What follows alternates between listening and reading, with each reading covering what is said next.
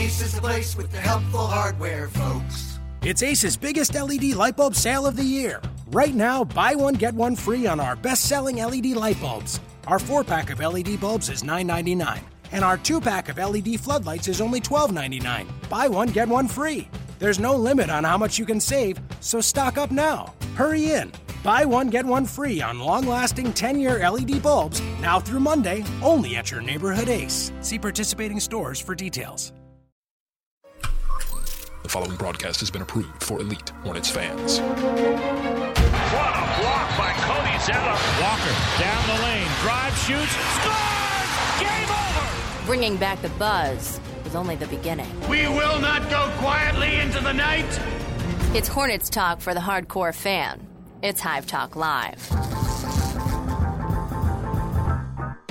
Welcome in, Hornets fans. You are listening to Hive Talk Live Thursdays, brought to you by our good friends at ESPN 730 AM on atthehive.com. It's Hornets Talk for the hardcore fan. We are coming to you live in the Gittimer.com studios in BEA, beautiful uptown Charlotte. I'm Doug Branson, joined by my good friend from ESPN 730 AM. He covers the Hornets, Justin Thomas. Justin, how are you, my friend? It feels good. I'm not on injury reserve anymore. You know, I was out studio, a little bit. Yeah, you're back. You're back with us. You know, the foot is much better. The weather outside isn't great, but, you know, whenever you can get myself and Doug together and talk, you know, Hornets for an hour, it's always a good day. So I'm happy to be here. That's right. We won't be the only ones on this show. We've got Tom Lewis from IndyCornrows.com, the SB Nation blog on the Indiana Pacers. He'll be on the Hive Talk Live hotline coming up in about 8 minutes. We're going to be talking about the next game on the slate for the Charlotte Hornets. Hornets hosting the Pacers at Time Warner Cable Arena on Friday. But first, we're going to talk about the Sixers, and then coming up, we're going to talk about Kemba Walker. Is he in line? Is he a candidate to be most improved player? He's playing much better after really the whole season, but also after the All-Star break. We'll break that down as well. You can listen to us live every Tuesday and Thursday at 6 o'clock p.m. right here on HiveTalkLive.com. Make sure to subscribe to us on iTunes, Stitcher, or your favorite podcast aggregator to get your shows uploaded to your mobile device of choice. And you can also catch our new morning hits called the Hive O'Clock Alarm, 10 to 15 minutes of Hornets talk for the hardcore fan to get you started in the morning. And with that, let's swarm Charlotte.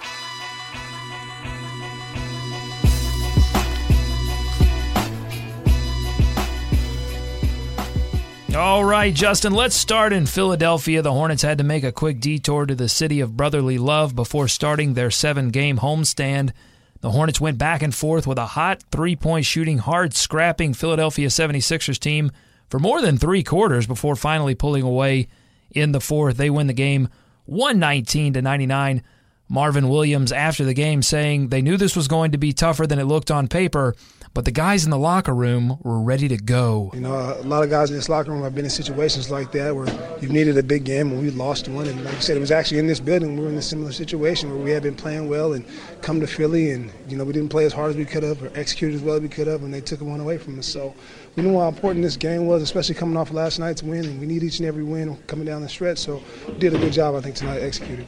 Marvin had another great night, 6 of 11 from the field, 2 3-pointers, 14 points, 9 rebounds, 2 blocks, and he brings up a good point, Justin. They didn't overlook the Philadelphia 76ers. It's easy to look at that game and say, well, 119-99, you're supposed to beat the Sixers, but they didn't overlook it. They were prepared, and they won the game.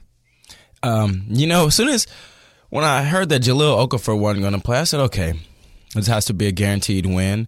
And, you know, the game started. Marvin got hot. I said, okay. Just like something they should, they should easily win. And, you know, it got interesting. I was in the third quarter because, you know, the Hornets had a comfortable lead. And if anybody knows basketball, they know basketball is a game of runs. So I knew the Sixers were going to make a run, and they made a run and actually took the lead. That's when Kemba Walker turned it on. The Hornets found that groove, and they went on to win. And I thought this was an important win because I think the most important word with this team is consistency. Mm-hmm. You just want to see a consistent effort, the consistent approach, intensity, and they had it last night because it's easy to look over the Sixers. You say, oh, we're playing the Sixers. You easily show up, and then you get off to a bad start and things can accumulate. One thing leads to another, and it can get ugly before you know it. And the good thing is after they blew out the Suns, Clifford said, hey, it's a win. We have a bigger challenge ahead in Philly. It's going to be a scrappy game, and we need to be prepared. So just after they won that game, I was like, okay, how are they going to play? And they went up to Philadelphia, and they handled business the way they should have. Absolutely. And you speak of consistency. A model for Hornets consistency this season has been Kemba Walker. He led the way for the Hornets. 30 points, 7 rebounds, 2 assists, and he turned it on when it mattered most. 4 minutes remaining in the third quarter. The Sixers go up 3 points. Danger zone time for the Hornets. Walker gets to the line 4 times, knocks down 5 shots the rest of the way, 17 points the rest of the way, imposing his will on a less talented team in a crucial game moment. Kemba called it one of those games you have to, a grind-it-out game, he called it. Here's Kemba after the game. As a leader, you know the way games are going, the situations, and, at times, I just understand the way the game is.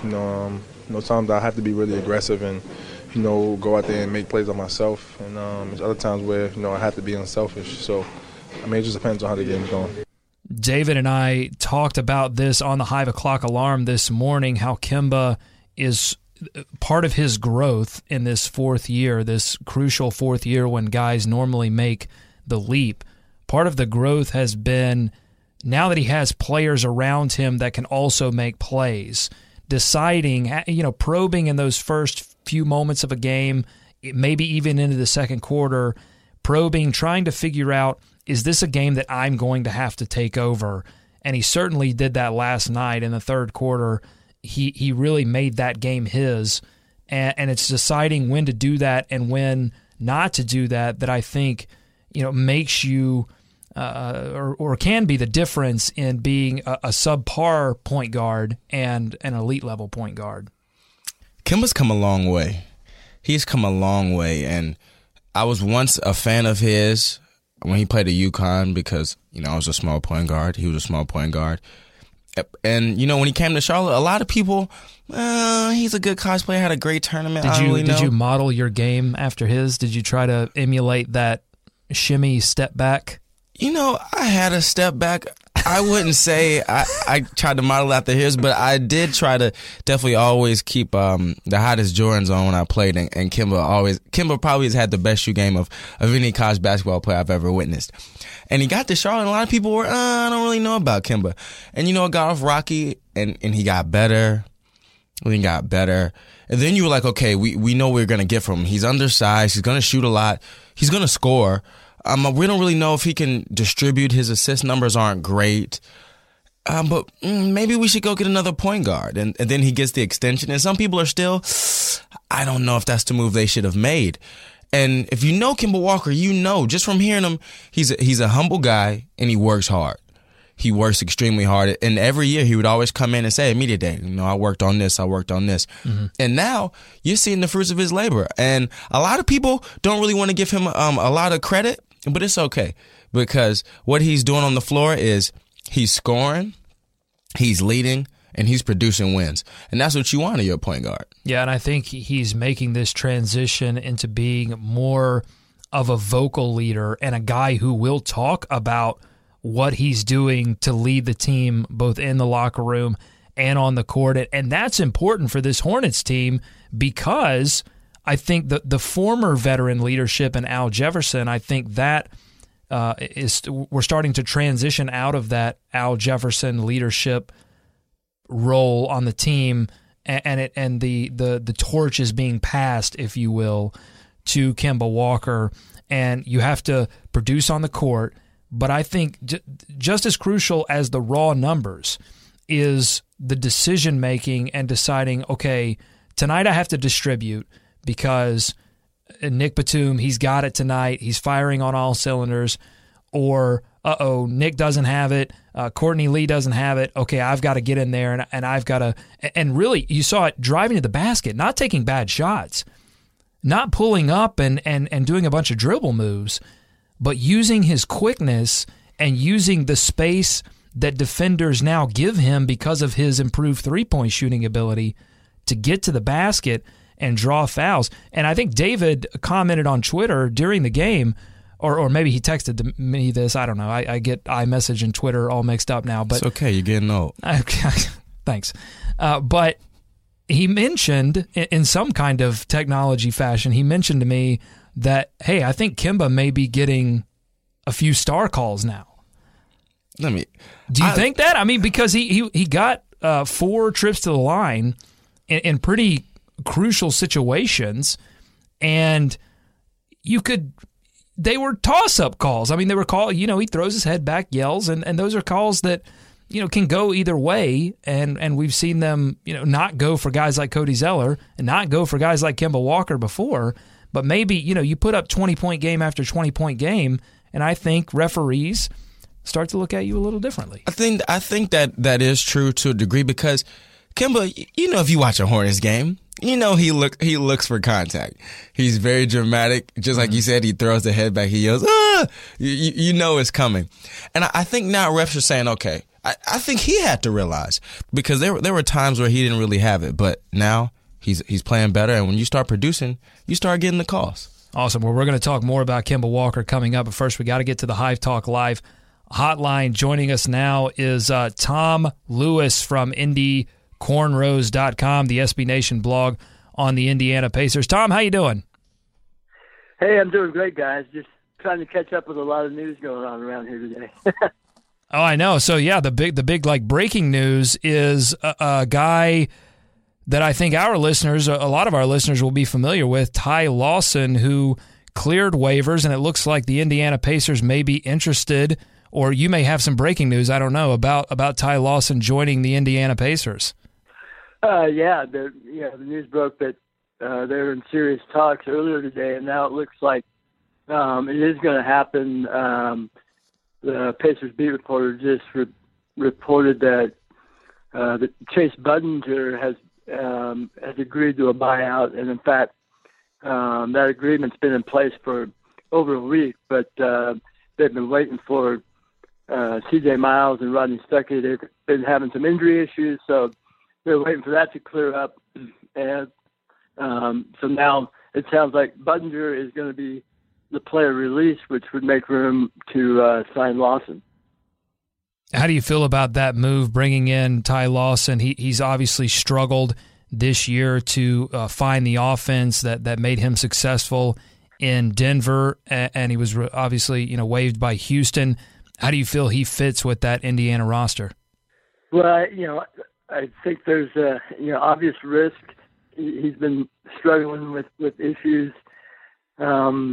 Not so much on the court, but off the court the last year and a half or so, and how he's going to fit in with his team is a risk.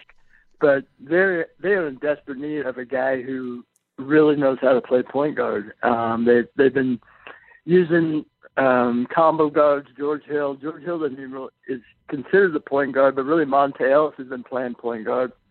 He's more of a shooting guard. And then Rodney Stuckey, when he's healthy, you got 3 combo guards. None of them are real point guards. And there have been, I think we're up to about 14 games now where the Pacers have led at the end of games and let games slip away. And a lot of times they just need a guy who knows how to run a team, get people in the right places, and play point guard. I don't know if they will, completely disrupt the starting lineup. And, I would imagine Lawson would be coming off the bench, obviously, at least initially. But I guess it's worth a shot to see if when he's on a good team, he plays well. I mean, he had some great years in Denver on some teams that were pretty good. If he can rekindle that here with a fresh opportunity, I guess it's worth a shot. That's the hope anyway. Ty Lawson, again, a lot of our listeners are familiar with Ty Lawson when he played at the University of North Carolina, Chapel Hill. I'm certainly familiar with him. He brought home a championship for me during my senior year at my alma mater. So I definitely have a special place in my heart for him. I don't know if, obviously, this is happening so close to game time for Pacers Hornets. I doubt he'll be able to suit up for the Pacers and get any kind of substantial minutes in that game. You mentioned, Tom, the Pacers letting games slip away late. Obviously, in the last meeting between the Hornets and Pacers, that happened. A late bucket from Kemba Walker and a Paul George elbow miss ended that game. That sent the Pacers on what would be a 3-game slide. They have recovered with a win over Milwaukee most recently. What do you think got the Pacers off the schneid? Well, they just made plays and got some contributions from a lot of different players. Now they kind of stumbled down the stretch again last night. They had that game at 11 points with a minute and a half to go, and towards the end of the game, Milwaukee had a shot to tie it. Again, there were some point guard issues, a couple bad turnovers, combined with some missed free throws, and all of a sudden, you're almost letting that game slip away. So while they're not going to, turn down any road wins, they're happy to get a win. There's still a lot of work to do, and in some ways, there were a couple plays late last night, and I'm like, that was probably the last straw. Let's try Lawson. Let's go. So the team has shown, they won at Oklahoma City. They played pretty well at Golden State. They've played the top teams in the league really well. They can play at a pretty high level. They just are missing. They're not always firing on all cylinders when things get tight and they're going down the stretch and need to execute. And that execution has been what's held them back. So it feels like they are always trying to build a little momentum and get over the hump and just haven't been able to. Now, they're facing a stretch here where they got Charlotte back-to-back with Washington on the road and then come home and play San Antonio. Going to be hard to get that stride going in those 3 games. But then, and I think Budinger is supposed to be in Charlotte tomorrow.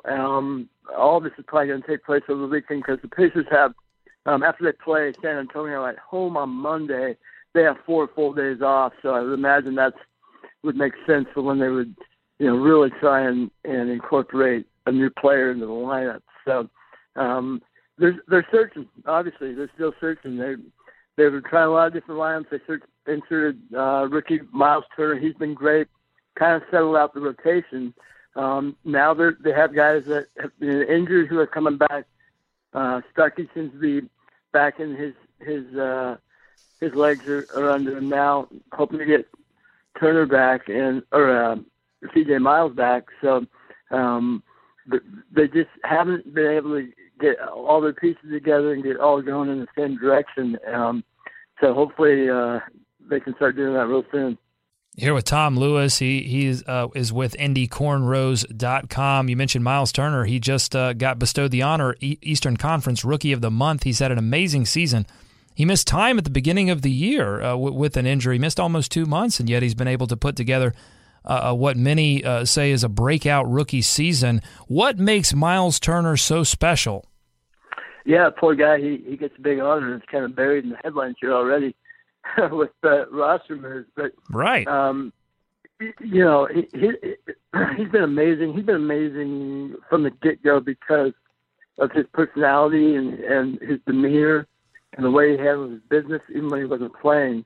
The way he handles the media, and he just has so much savvy, speaks so well, and is just really smart. I mean, he's a smart kid, you can tell. And he's also done things locally. His family growing up had this what they called a warm project within themselves, where they would go out and give supplies, blankets, food, toiletries and things like that to homeless folks around, and he started that up in Indy, and the warm is for we all really matter. He's doing all this before he even starts playing, so people are loving him, and then he gets on the court, and he's really active. He has an odd stride with his running, which is one reason why he kind of fell in the draft a little bit, but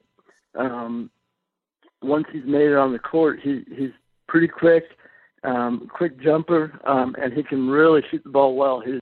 His turnaround game, he can shoot it out, pretty consistently from 18 feet. And then he also on the defensive end has real good instincts blocking shots. He struggles covering the guy face up, normal defense guy driving on him, but he can wipe away a lot of those mistakes because he has so good at getting balls in the air. Coach Frank Vogel mentioned after the Hornets defeated the Pacers right before the All-Star break that the Hornets present some matchup difficulties. After watching both of their matchups, Tom, which matchup do you think will be what individual matchup do you think will be most difficult for the Pacers to navigate on Friday night? Yeah, there's no doubt that the Hornets are just a brutal matchup for the Pacers. And now, after that last game, Charlotte did a fantastic job of exploiting Turner as a power forward and getting big production out of Marvin Williams and spreading the floor. And that's one area where the Pacers have struggled is covering spread teams. They tried to play spread, but using C.J. Miles as a power forward just, wasn't worth it. Didn't work out for the long term. So I think between Turner and Mahinmi, those guys are quick enough to get out and cover that three, but it's tough, and that's the biggest area. And then, obviously, Kemba Walker on the pick and roll is a beast, and hopefully they won't try and cover that 25 feet out this time around. But that definitely is he's probably enemy number one for the Pacers to take care of, and then hopefully they can cover up the rest of their shooters.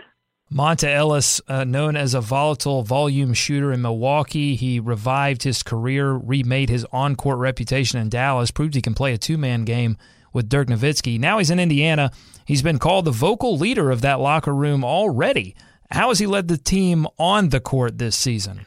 Yeah, that has been kind of a revelation for anybody who didn't know him, but he has been just, that he is the oldest guy on the team, literally, and he acts like it, and he does step up, especially behind closed doors, and gets into his teammates and tries to make sure that everybody's on the same page, or people know when they're not. So he's been, and if you hear him speaking with me, he doesn't say a thing. He talks a lot, but he is a real pro at talking and not saying anything of substance, which on some level I admire. But he'll have a career in podcasting waiting on him when he retires. Exactly. But yeah, it's always funny. I always end up, people asking these questions, and he starts talking to us. Yeah, he does that one pretty well. Oh man, that was a great 10-minute conversation. What the hell did he just say? Exactly. Hey, I got a confession to make, Tom. Earlier this season, around trade deadline time, I had a little basketball crush on Solomon Hill. I thought he might be when MKG was still injured. I thought, he's injured now, but the first time he was injured, I thought that Solomon Hill might provide an option for the Hornets to look at in terms of the trade deadline. He'll be an unrestricted free agent come this offseason. What would make him an attractive ad for teams in the offseason? He's been an interesting player because last year he ended up, thanks to Paul George, playing a ton. If you look at his numbers, they weren't real good, but he wasn't ready for those type of minutes. His biggest problem is he can't shoot. So that's a problem. Yeah, in basketball, that's a problem. When we're talking about spread lineups and all that, he looks at it, and if he could hit that corner three, he would be the ideal spread four because he can guard, threes and fours and even fives if you have to. And the effort levels there, he's just a fantastic guy to have on the roster. I was a little surprised the Pacers didn't pick up his final option, although they didn't want to have that guarantee. I understand that, and it will be interesting to see where he goes. But he's the type of guy that I could see in 2 or 3 years, being on a Spurs team and being a 7th, 8th, 9th guy who's just driving other teams crazy, making smart plays, and doing a lot of dirty work. And that's kind of the player he is. He's always going to be a reserve. He's going to be a guy, though, if you can give him 15, 20 minutes, he's going to give you everything he has. And maybe he's a guy that, almost maybe like a Matt Barnes type, under your skin type guy without all the other insanity that Matt Barnes carries with him. Right. Yeah. Only on the court, the on-court Matt Barnes. Yeah, that would be a nice addition to any team. Awesome. Yeah. Well, Tom, thank you so much for joining us. Tom Lewis, IndyCornrows.com. You can follow him on Twitter at IndyCornrows. Enjoy the game tomorrow night, and we'll talk to you soon. Sounds good. Anytime, guys. Bye. Some interesting things there, and I think, I'll be honest, Justin, I think he relit my flame a little bit for Solomon Hill. Again, he's an unrestricted free agent. I understand he can't shoot. There were a lot of players on this Hornets roster that you could fairly say could not shoot very well, and now we've seen MKG return and shoot much better, and we've obviously seen Kemba Walker shoot much better. So you bring a guy like Solomon Hill who can guard multiple positions, you put him with Bruce Kretzer, and you just see what happens. I'm just saying, it would be a value deal. This is my first time hearing of this. I don't know if you weren't around for the days. I don't know if I'd sound shocked. Listen, Solomon Hill, he's a guy with size. Scratching my head. Defensive intelligence. It's okay. I won't fault you. We all have players that that we take a liking to. It's okay. How do you like this matchup, Pacers-Hornets on Friday? Look, the Pacers, they're going to come in and they're going to want to win this game. They've been beaten twice now. The last one was very close. The Pacers gave that one away. Kemba Walker with a great move, beating 2 defenders. But the Pacers are coming in here off a win. They're going to want this one. This might sound very generic. It probably is. But I feel like as long as nobody goes for buckets outside of Paul George, I think Charlotte, should get this win. But with the Hornets, you can never just say they should just get the win. So I don't want to sound like a broken record, but it just goes back to the same thing that Clifford says. It starts with our approach and our intensity. And if they come out strong and they're like top 6 in the league in playing at home. They're tough to beat at home. So, I feel like right now, though, I could be wrong, but I feel like this team, I feel they realized we can actually move up in the standings. I feel like the majority of the games, like their schedule isn't daunting. You get Boston once, I believe Cleveland one more time, and San Francisco and San Antonio.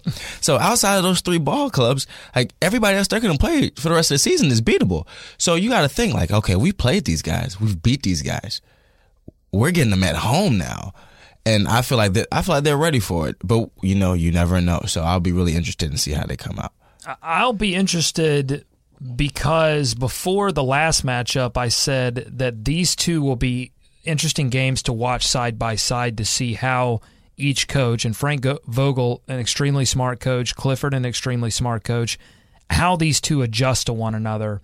And we've seen 2 games now where the Hornets go up against the Pacers, and they've used Marvin Williams to draw out Miles Turner, and it's opened up some driving lanes, but they've they've mostly used that to knock down 3-point opportunities against the Pacers. So I think that Miles Turner will be a lot more aggressive. They may switch a lot more to prevent Marvin Williams from getting hot early. How will the Hornets, if they do that, how will the Hornets respond?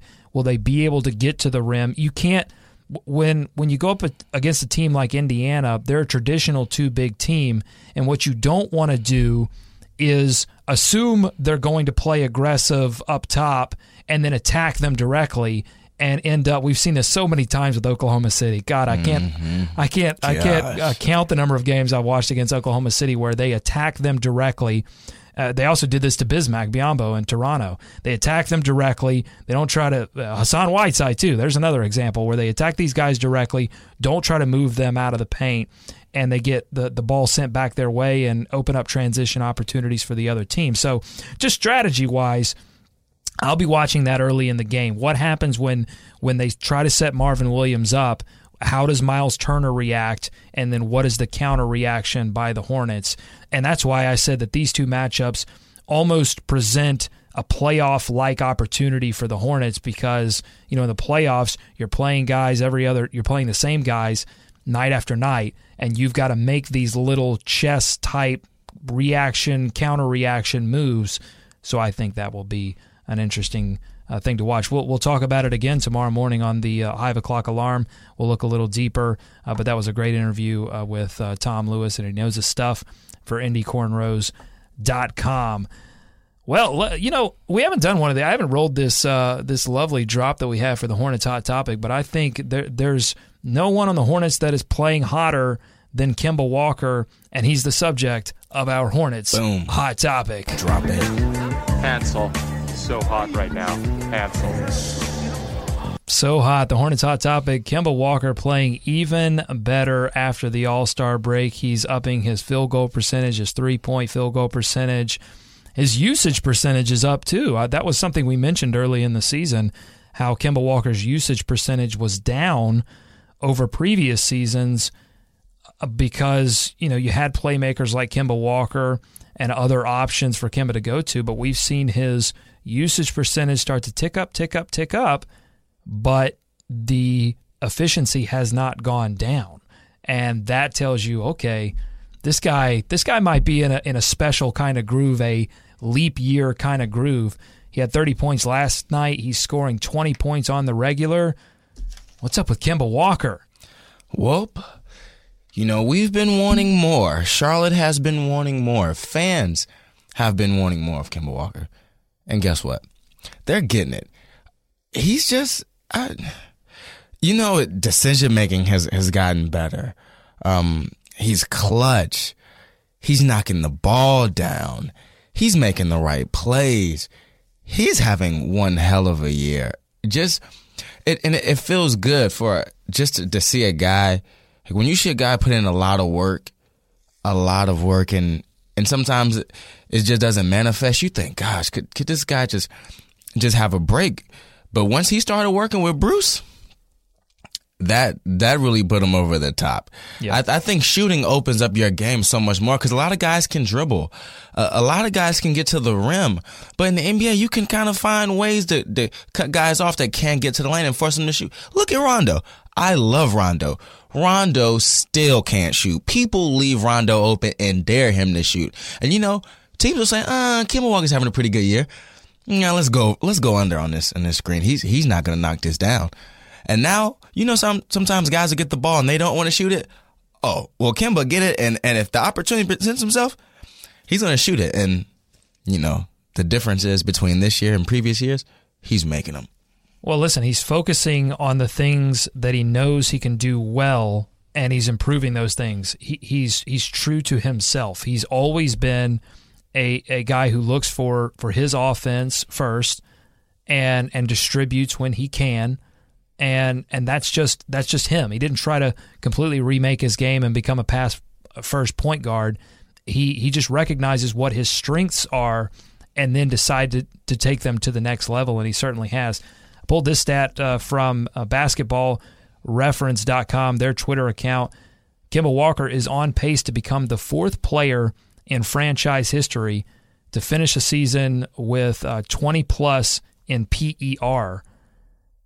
Would you like to take a gander at what the other three Hornets/Bobcats franchise history, all the way back to 88-89, the other three guys that finished a season with 20-plus PER?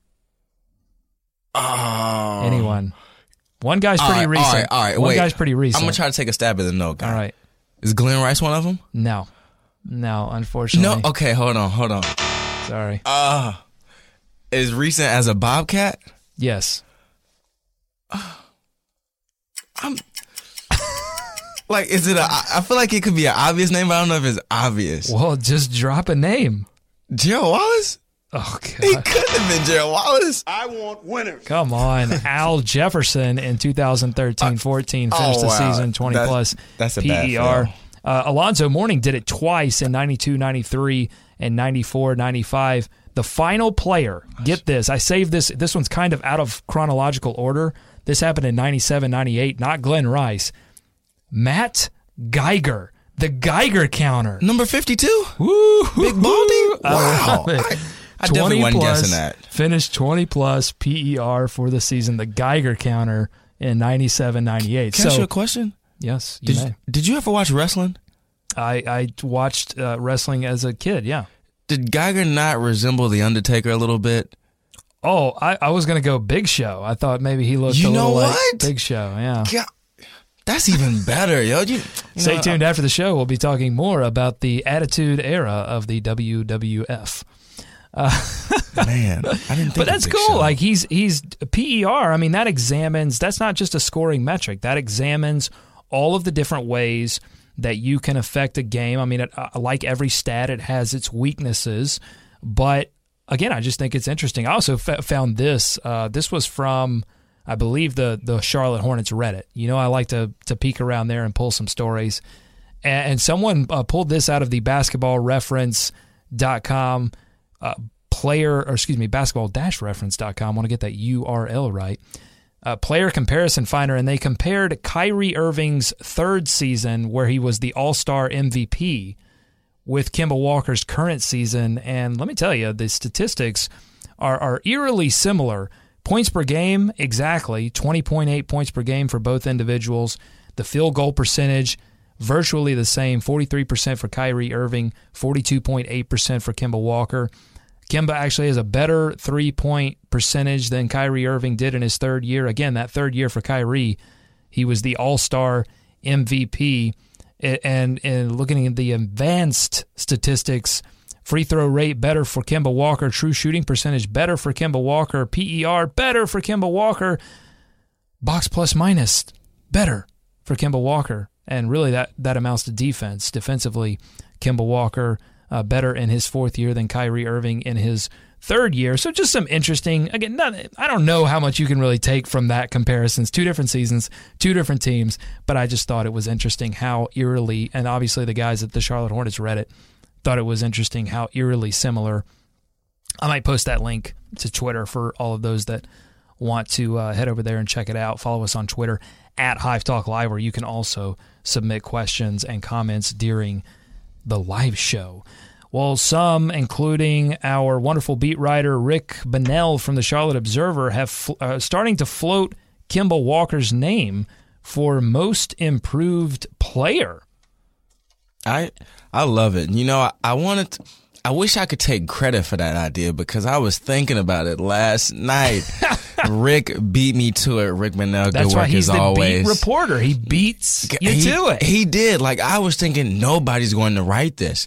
I was like, I'm going to get a head start on this tonight. I get on the Charlotte Observer, Rick, but, you know, you did a good job. It's early yet. It feels like people talk about these kind of awards after November, after the season gets into gear a little bit, and then maybe late March they start talking about who's getting what award, but you don't really hear anything about it normally this early.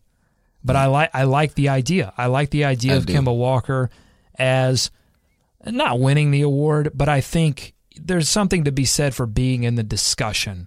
Just like there was something to be said for Kemba Walker being in the discussion to be in the All-Star game, you have to take steps in terms of your recognition among the public. You know, a lot of this has to do with what team you play for, where you were drafted, et cetera, et cetera. But when I look at the most improved this season, I think probably, and you can disagree with me if you want, I feel like the favorite to win that is the guy out trailblazing in Portland, CJ McCollum. I mean, just raising his game to, you know, stratospheric levels in his second season. I don't think anyone saw the level of offensive production. And really, it was supposed to be a rebuild project, and that's why the Hornets have Nick Batum, because the Portland Trailblazers were supposed to be rebuilding, and now with C.J. McCollum's sudden rise to prominence, now it's time to start thinking about accelerating the rebuild if you're Portland. So that's one guy having that much effect on a team. I feel like he's the favorite, but other names being mentioned: Reginald Jackson, Andre Drummond, Isaiah Thomas, Jay Crowder over in Boston, upping his game. And you got to talk about this guy. He was in the slam dunk contest, didn't do too much, but he is exciting fans in Denver. Will Barton is another guy. I actually think, off the bench. Outside of Jay Crowder, I really think Kemba's argument is strong. Like C.J. McCollum, he's balling, but it's his second year. You got to think, okay, have we watched him for long enough to be able to see the drastic improvement? But you've been watching Kemba for a while. It's nearly a 10-point per game improvement for McCollum, and so the argument that you always hear with most improved is this just an increase in minutes? Because there's a thought process that goes in the NBA that give a guy 18 shots and 30 minutes and they'll score some points if they've got any kind of talent. A lot of it is opportunity, and McCollum is getting a much bigger opportunity, much more minutes than he did in his rookie season, and he's taking advantage of it. But the one extremely interesting name that we're hearing be thrown around for most improved player. Throw it out there. Steph Curry. Nope, he's not getting it. He's getting MVP. No. But why can't he get both? Tom Havastro from ESPN threw this out, and others. Harrison Barnes kind of put this out there as well. Steph Curry has raised his points per game 6.9 points per game. That's a 50% higher jump than the next MVP candidate. No. Larry Bird in 88. No. So he's raised his game and there's excuse me, there's a history of guys winning the MVP award and then regressing. But Steph Curry is not only bucking that trend, but he's bucking it in a way that's 50% higher than the next highest former MVP in Larry Bird. No, he's not getting it. I say that like I have a vote. I'm not voting for him. I think Steph Curry has so much goodwill amongst writers and guys that vote for these kind of things. Love him. Yeah, I don't think that most improved player is any kind of sanctimonious award. Guys like Bobby Simmons and Monte Ellis won it one year. Hey man, Monte some Gaston, you love Daryl Armstrong. Man, Monte was nice in Golden State, man. I'm just saying it's not a sanctimonious award. It's like, oh my God, we can't do this. We can't make an MVP and an MIP. Man, because to me, man, it doesn't happen. You see guys win MVP and Defensive Player of the Year. That happened twice. Jordan and Olajuwon did that. One guy won Rookie of the Year and Most Valuable Player. Do you know who that is? I don't. Wes Unseld. That's going in the way back machine. I was never going to guess that late one. 60s. Yeah, Wes got Rookie of the Year and Most Valuable Player in the same year. What year was that? Probably not going to 68, I believe. Not going to see that again. No, that's phenomenal. I would love to see that happen, because that means that kid is going to be dynamic.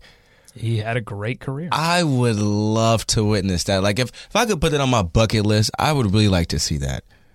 Speaking of our beat reporter, Rick Bonnell on Twitter just tweeting out, based on various reports, it doesn't sound like ex-Tar Heel Ty Lawson will sign with the Pacers in time to play versus the Charlotte Hornets in Charlotte on Friday. So there you go. If you were looking for Ty Lawson versus Tyler Hansborough. Freaky Ty will not be in the QC. 2009 National Championship that just gets showdown. That gets me excited. We can't even talk about enough kind of basketball. That gets me excited right now. Those are the good days right there. Holds a special place in my heart. So I want to kind of just throw out my top 5 here with most improved player. I'm going to go C.J. McCollum. I think he's the leader in the clubhouse right now. And then I'll put Steph Curry second. I just think that to expect a guy who played as well as he did last year as most valuable player, and to have him up his game in this way, and not only just points per game, but playmaking and also what he's doing out on the court in terms of extending his range and what that's doing to defenses, and he's leading the team that will most likely break what many thought was an unbreakable record.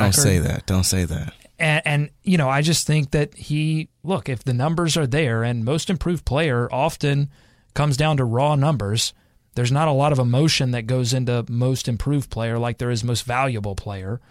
We're not really looking at situationally.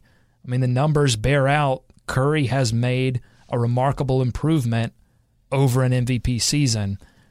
And third on my list, I'm going Will Barton because he's made a dramatic jump in his statistics, and he's really come out of nowhere. And I think traditionally this award has been given to guys that kind of come out of nowhere to jump onto the scene. Not really recently. I mean, we've got guys like Butler and Dragic and George. Those guys were all known quantities. Kevin Love, same way. But it would be a return to the tradition, I think, in the late 90s and early 2000s where you gave it to a guy who was breaking out. And I think that's definitely what Will Barton has done in Denver. I mean, being able to score every which way, extending his range, and being just an absolute beast in transition. You can't stop the guy when he gets a full head of steam. Jay Crowder is my fourth selection, and then I'm going to put Walker as fifth.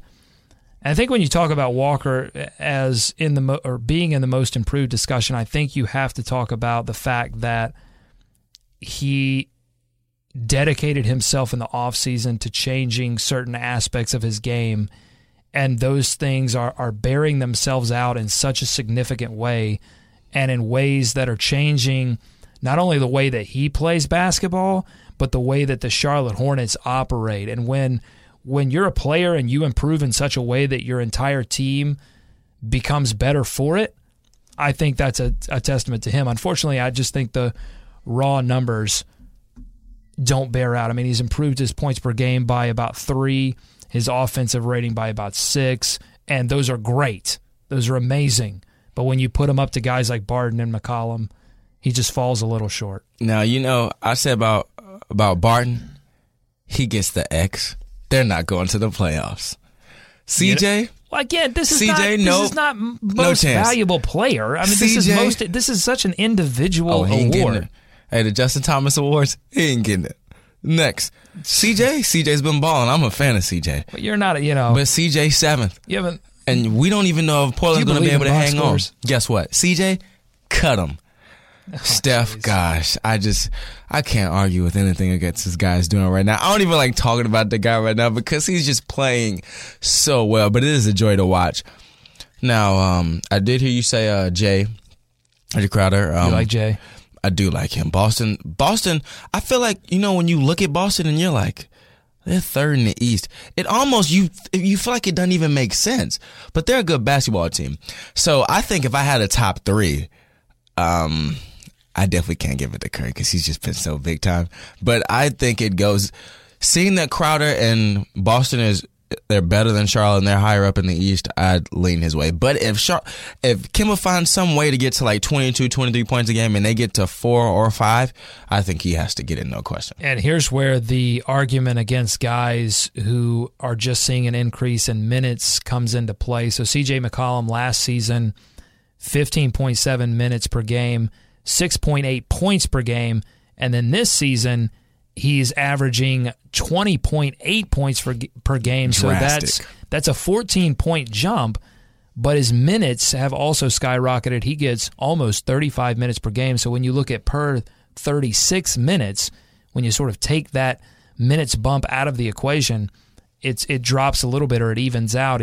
Per 36, CJ scoring 21 points a game, whereas last season per 36, he was scoring 15.7 points per game. So again, still a significant jump, but just not as significant once you factor out the fact that he's becoming, a star on that team and he plays a ton of minutes and he gets a ton of usage because they don't have a lot of big guys there in Portland that can do things underneath the rim. I mean, it's McCollum and it's Damian Lillard, and that's it.